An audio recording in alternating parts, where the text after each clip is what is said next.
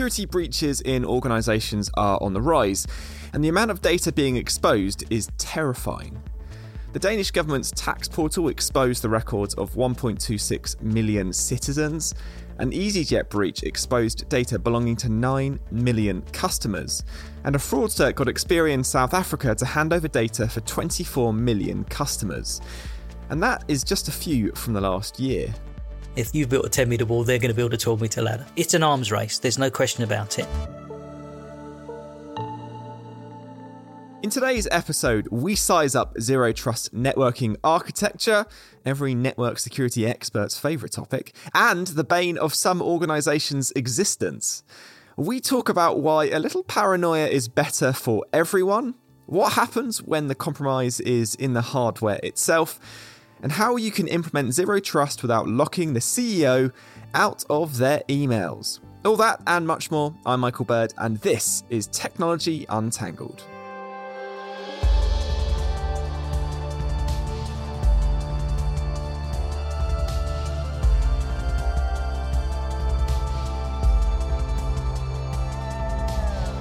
For as long as we've been using computers, we've been trying to think of ways to keep intruders out.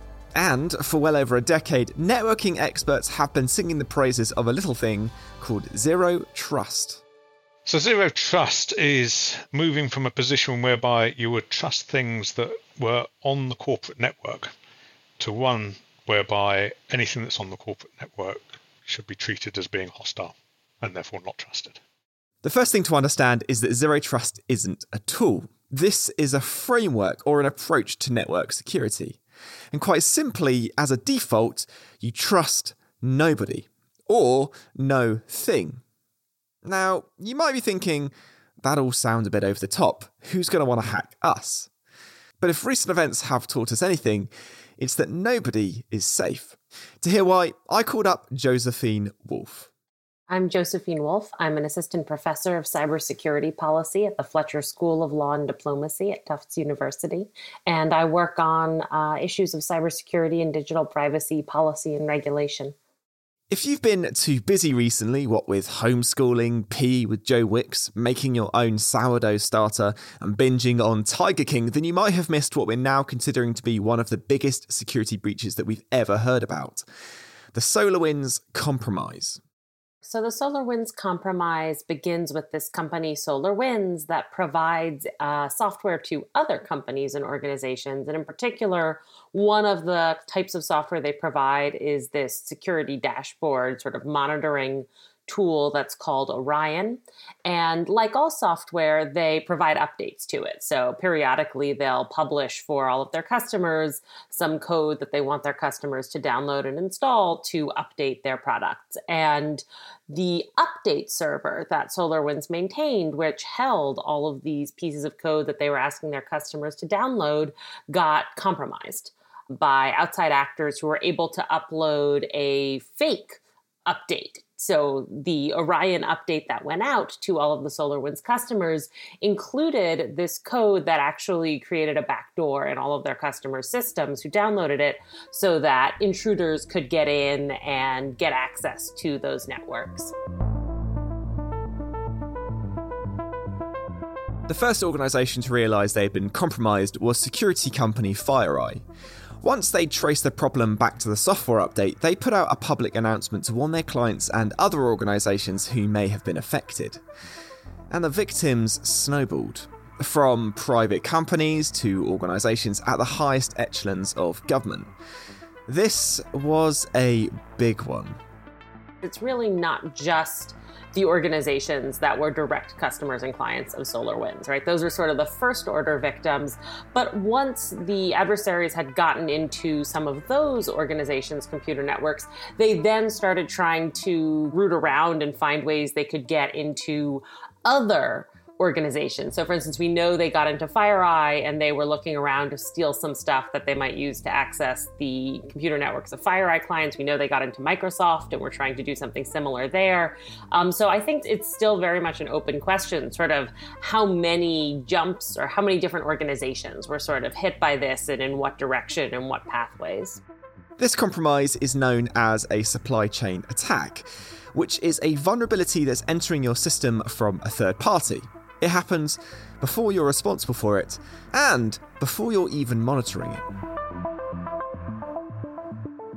And so in this case, right, we think of SolarWinds as the supplier. They're the ones who are providing the software to thousands of customers, and they get compromised. They don't realize it at the time. They then pass all of that compromised software onto their customers.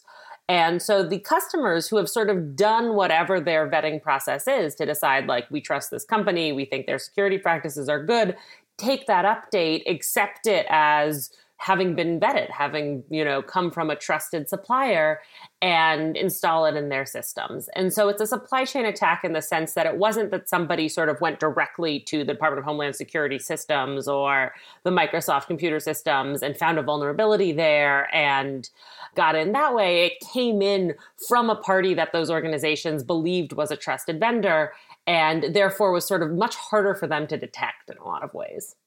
A high-profile attack that hit the likes of Homeland Security. Interesting. Who would do such a thing? So the sort of U.S. government consensus seems to be that it's the Russian Foreign Intelligence Service, and that's certainly kind of been the accepted attribution within the United States. There hasn't been a whole lot of detail published about why exactly we think that or how we know that, but it's certainly sort of what the US government has been saying and responding to. Once the hackers were within the victims' organisation's systems, they were able to authenticate themselves by forging digital certificates, and then go around as they please, looking at whatever they wanted. Emails from the US Department of Commerce and info about Microsoft services were some of their chosen reading material. Josephine says there are a few factors that make this attack quite unlike anything we've seen before. I think one of the things that's really scary about this as a compromise is that there's not a clear fix. So often when we think about some of the sort of large-scale cybersecurity incidents, there's either a very particular vulnerability that you're dealing with. So something like the Heartbleed incident from a few years ago, you sort of have a very clear mission of like, okay, we need to patch this thing. Or there's a very sort of targeted victim set. So if we think about like the Office of Personnel Management breach for the US government a few years ago, that was a big deal. There was a lot of data stolen, but it was fairly contained. We had a sense of, this is what was taken and now it's done, and could wrap our heads around it perhaps a little better. And when I say I think this is going to sort of take years to understand and years to remediate, part of that is the uncertainty of who was hit and how, right? And just sort of investigating that and figuring that out is going to take a long time.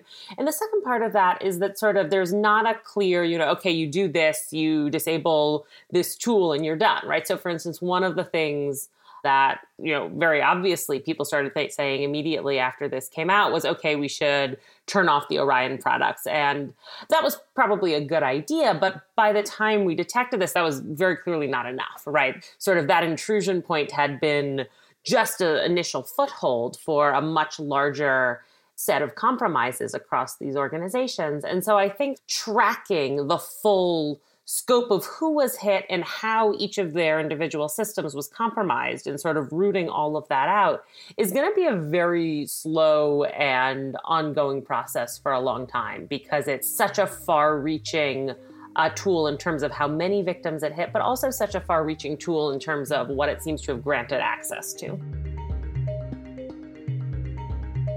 Scary stuff. And we're going to be coming back to this later on. It's clear that cybercriminals are becoming much more ambitious. And that's one of the reasons the Trust Nobody approach has gained traction. But there are others. Over the past 20 years, the way we network our architectures hasn't really changed. But what has changed is where we use them and with what. Here's Simon Wilson, CTO for Aruba in the UK and Ireland. If you think about the early days of networks, simply because you were in an office at a certain location meant that you were given the level of trust that location would afford. So if I was in the finance department, I'd be given the same level of trust as a finance user, at least to the network itself. If I was in the guest part of the building, maybe I'd get guest access. But, just because you're in a part of the building doesn't mean to say you are who you say you are. In a nutshell, Zero Trust wants to avoid just that. If you plug into a port, you shouldn't be able to access anything until you've proved who you are. Think entering your credentials to log on to a Wi-Fi hotspot in a coffee shop. The reason we need this approach is due to two major changes: our mobility and our devices. We want to be a lot more mobile these days, so that the organisations that have implemented hot desking strategies, they want to reduce the amount of floor space, they want to reduce their carbon footprint, they realise they don't need as bigger offices, and again, after the pandemic, I think a lot of locations won't need as bigger offices as they had before, so they're going to be implementing hot desking technologies. And of course, if you're not where you used to be, if there is no finance department anymore because it's a hot desking environment, then we need to establish who people are at the time they connect, rather than just because they're in a part of the building. We used to have that allocated device that we would use. Now we're being increasingly allowed or even encouraged to use our own personal devices, right? It's good for us because we get a choice. But it's also sometimes good for the organisation as well because, again, it helps with employee retention. You use the device you want to use. And, of course, it saves money as well because they don't have to buy the thing. Perimeter-based security is out of the window. After all, the edge isn't where it used to be. To mitigate the problems of dispersed workers accessing the network on their own devices, we need to implement Zero Trust policies. But what does that look like in practice? You need a rules base. You need to basically set the rules about what you will allow people to do, how granular you want to make it. So do I want to make it so that the rules are different for me using my iPhone versus my iPad or my laptop or my desktop? Is it going to be different if I'm on my wired home network or a wireless home network or at a coffee shop? Is it going to be different if I'm running my personal device that doesn't have some kind of mobile device management software like Mobile Iron maybe on it? Will I change the level of access I'm giving people if I'm running a certain version of the operating system? In other words, if I decide on my personal device I don't want to upgrade to the latest OS, the latest iOS version or Android version, does that change what I should be allowed to do? Are you going to be concerned about the other applications on that particular device? Because maybe, the mix of applications, potentially some of those are not necessarily known to be safe and they could potentially pose a risk. So you have to have a set of rules about who, what, where, when and why is going to access. Then, of course, you need a policy engine to implement that, which is basically taking that rules base and combining that into creating a policy. So we can create a different policy for me at home with my personal device, or me in the office with the office device, and anywhere in between.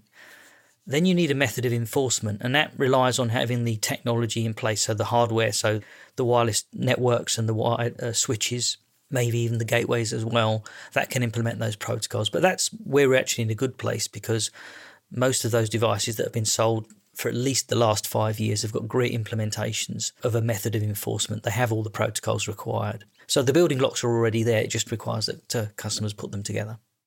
So we've got the elements of setting rules, implementing policy, monitoring the network, and taking action when people or things aren't acting quite as they should.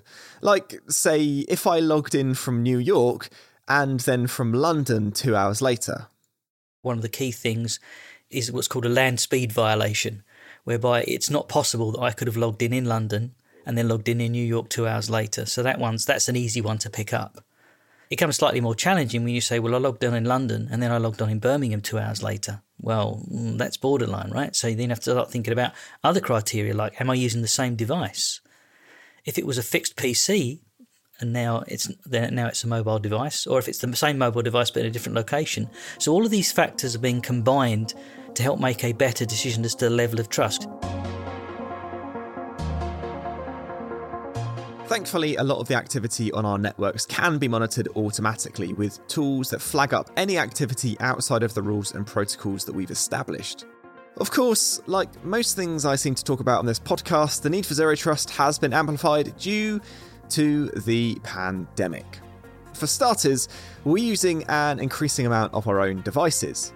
And as HPE Chief Technologist Chris Dando explains, both the remote workforce and our eventual return to the office present some unique challenges. The first thing is that as a workforce, we are much more distributed than we were before. We're all working at home, and therefore we are doing things in the home that maybe we weren't doing at the home once upon a time. You just take a financial trader who used to absolutely be in the office to do trading type systems. They're all doing those sorts of things out at home now.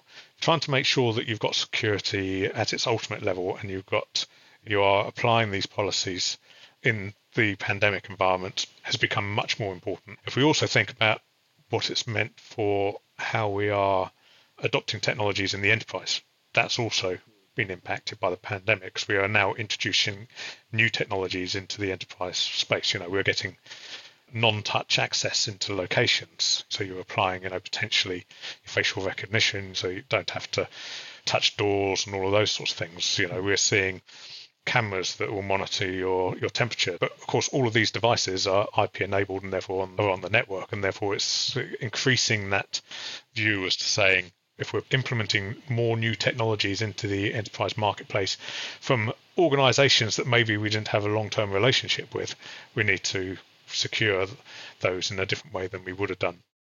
When we think about network security, we often think about the most common compromises. Things like clicking a dodgy link in a phishing email. Something which, let's be honest, we've all fallen for. And most of us work in the tech space. But what if the compromises are within the hardware itself? There have been quite a few alleged compromises of hardware over the years.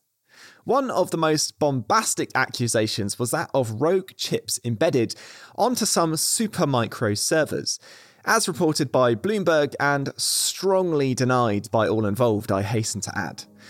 Whether it happened or not, the concept serves up some interesting takeaways for Chris Dando around trust in our hardware supply chain. So for starters, you really want to make sure that you've got good insight and understanding of your entire supply chain, whether you're a manufacturer or whether you are somebody who's buying finished goods. Our supply chains nowadays are largely global. They're not all in a single country, and therefore componentry and software is likely to have been developed over multiple countries.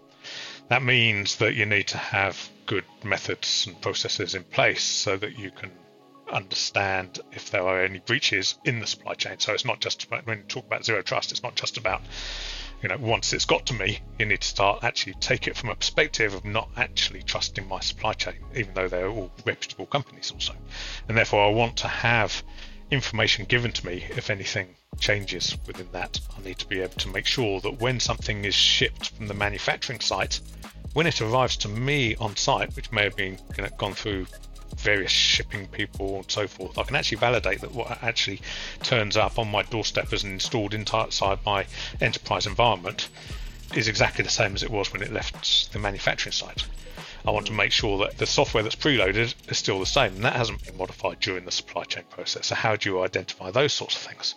And then, of course, once it's deployed, if somebody goes and updates some of that embedded software, do I actually see that? How do I detect that? What's built into the platform to actually tell me if something has changed and the behavior of my devices starts changing? How on earth can an end user, end customer, how on earth can they trust their supply chain if it's in a different country? Do they have to just trust the word of what the manufacturer says, or is there something that they can do? Well, so there's certain things that you can look for within the products that you acquire. When I plug your device in onto my network, will it tell me if it's changed since when you built it?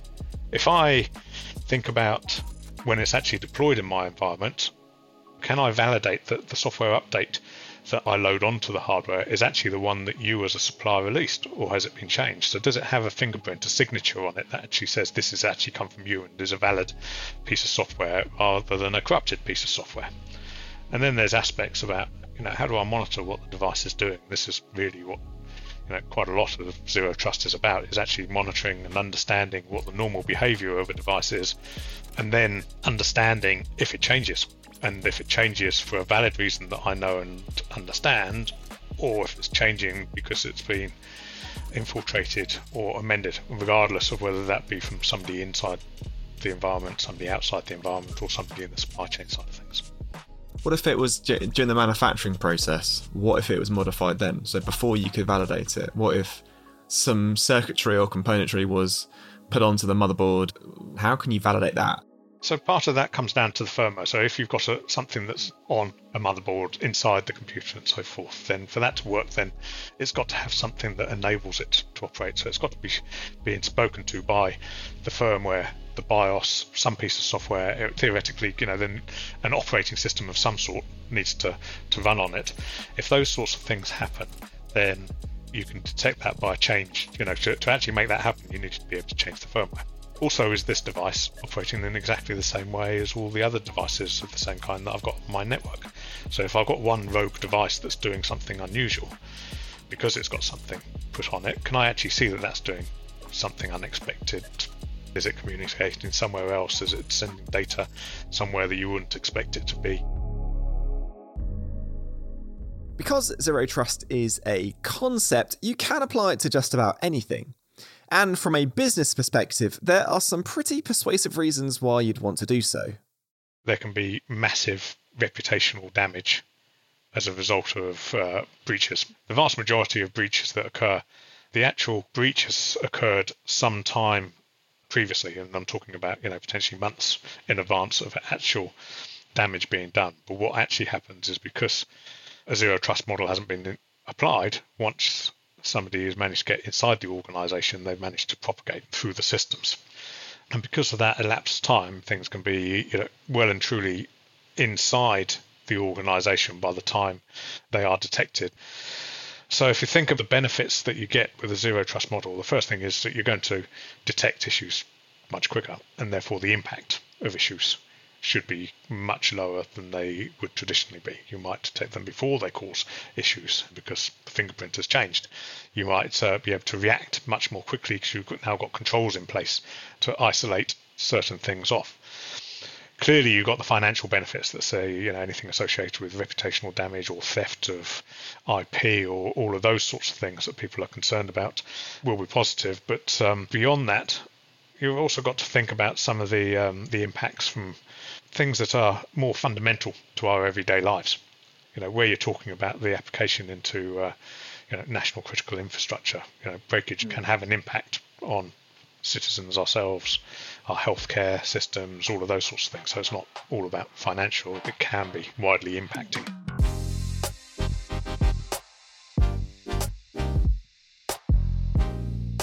Okay, so it seems pretty cut and dry. If you want to protect your organisation, then Zero Trust is the way to go. However, a lot of organisations run into trouble during the implementation stage. I asked Simon Wilson why that's the case. It can be complicated. A lot of the security tools that we do use today, the protocols, things like 802.1x, these have been available for many, many years, even though companies still today are not necessarily implementing them on their wired devices, and it's because it can be complicated. I think there has been too much of a fear that you can accidentally lock people out, particularly the executive level. And as a result of that, some organisations have been reluctant to implement these kind of security protocols to deliver this kind of Zero Trust. Plus, I guess, sometimes you don't think that it's going to happen to you. So as a result of having fairly strong security on the building, strong door controls inside the building where departments of people go, maybe people thought, well, actually, you don't actually need it on the network. And if it's complicated and difficult to do, and maybe they were sweating some legacy assets as well, that can be a challenge because, again, even though the protocols have been around for a while, they've not necessarily been robust and easy to implement for all of that period of time. But certainly today, if you're using the latest hardware technology, it should be fairly easy to implement and they should be doing it. By now, the tools to implement Zero Trust are established and mature. And you'd hope so. The term was actually coined back in 1994. But does all this extra security mean lots of extra hassle for the end user? This is interesting because the typical user experience for Zero Trust should be no different than before. They should be entering their password once, and that should be then used as one part of the decisions made to decide what level of trust they should get. One of the things you have to be careful about is the complexity. Not just the complexity of the implementation, but the complexity for the users. The best security systems are almost transparent to the user. They don't get in the way. And if you add levels of security that kind of become obstructive, a hindrance, one, it impacts people's productivity. They get frustrated.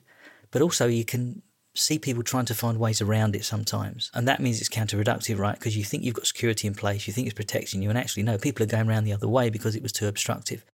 Tools being developed for Zero Trust security models are designed with user experience in mind to avoid this kind of circumnavigation thing. I'd imagine that these brand new tools are going to require a massive effort from organisations to deploy. For Chris, the most important thing to consider is your strategy. If you ripped everything out and started from afresh, it would, of course, be a massive engineering exercise. So you need to do these things, a piece at a time, but really start with an architectural model, because part of this is about the network, but part of it is about people, process and tools as well. So you almost need to start with what is our strategy for Zero Trust? How do we want to go?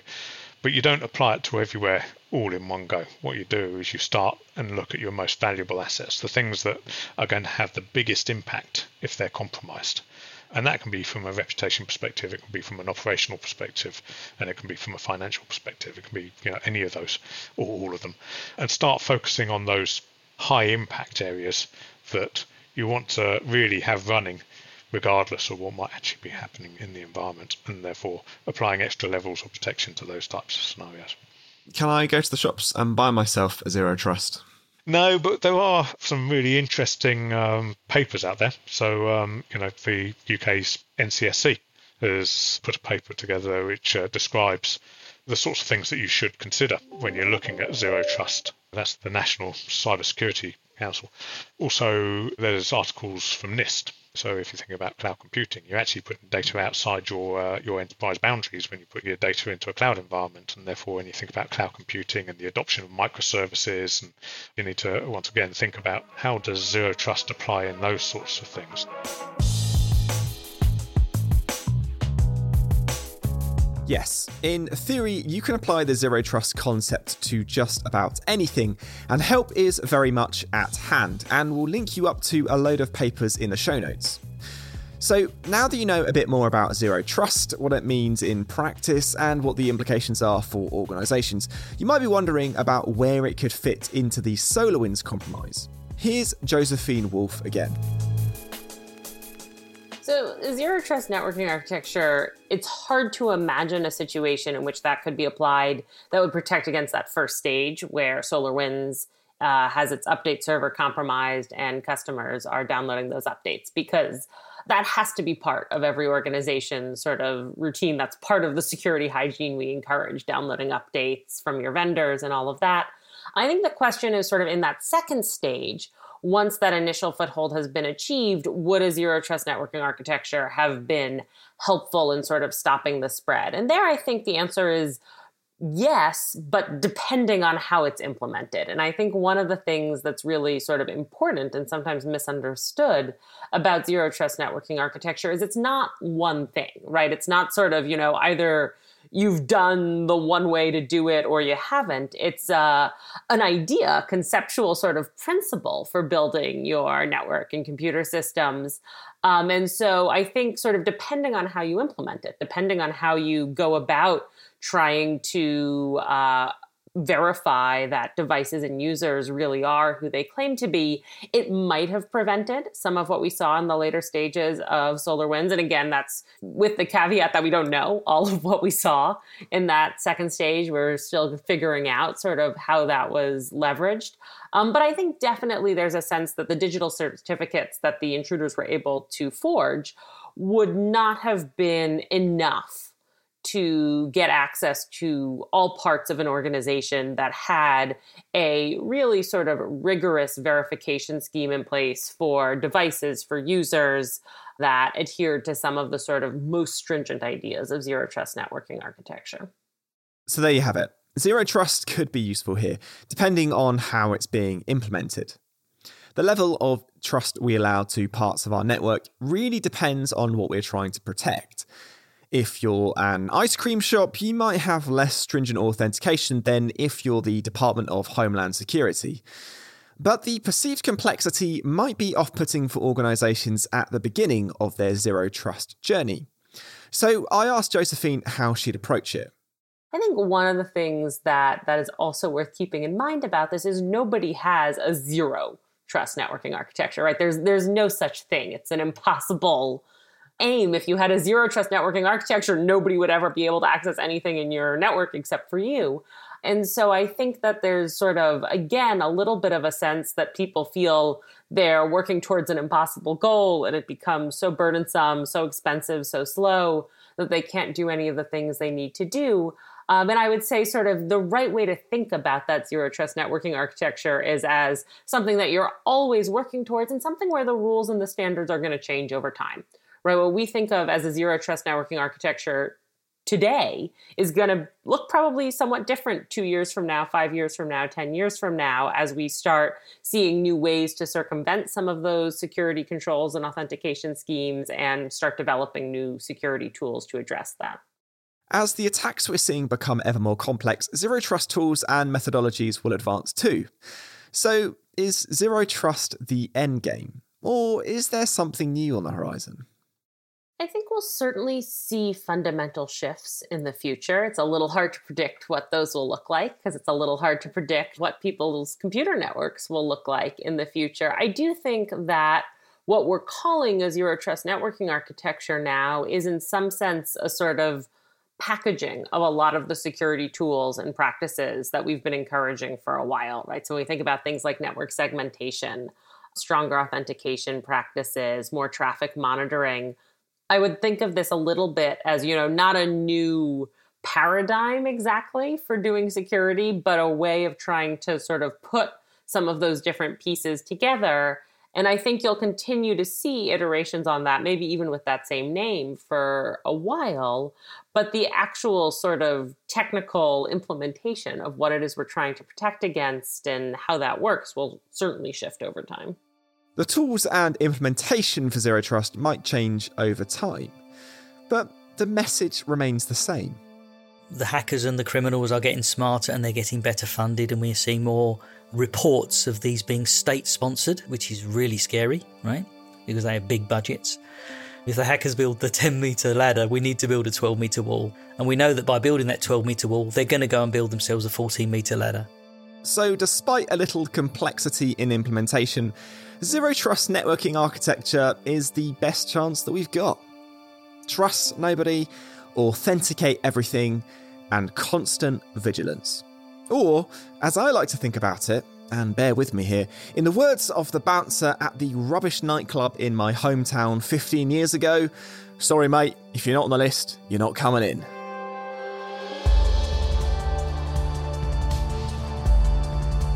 You have been listening to Technology Untangled. I'm your host, Michael Bird, and a huge thanks to today's guests, Chris Dando, Simon Wilson, and Josephine Wolf. And you can find more about some of the stuff that we talked about in today's episode in the show notes. This episode was written, produced, and edited by Isabel Pollard, with sound design and mixing by Alex Bennett, and production support from Harry Morton, Alex Podmore, and Tom Clark. Technology Untangled is a Lower Street production for Hewlett-Packard Enterprise. Thank you so much for tuning in, and we'll see you next time.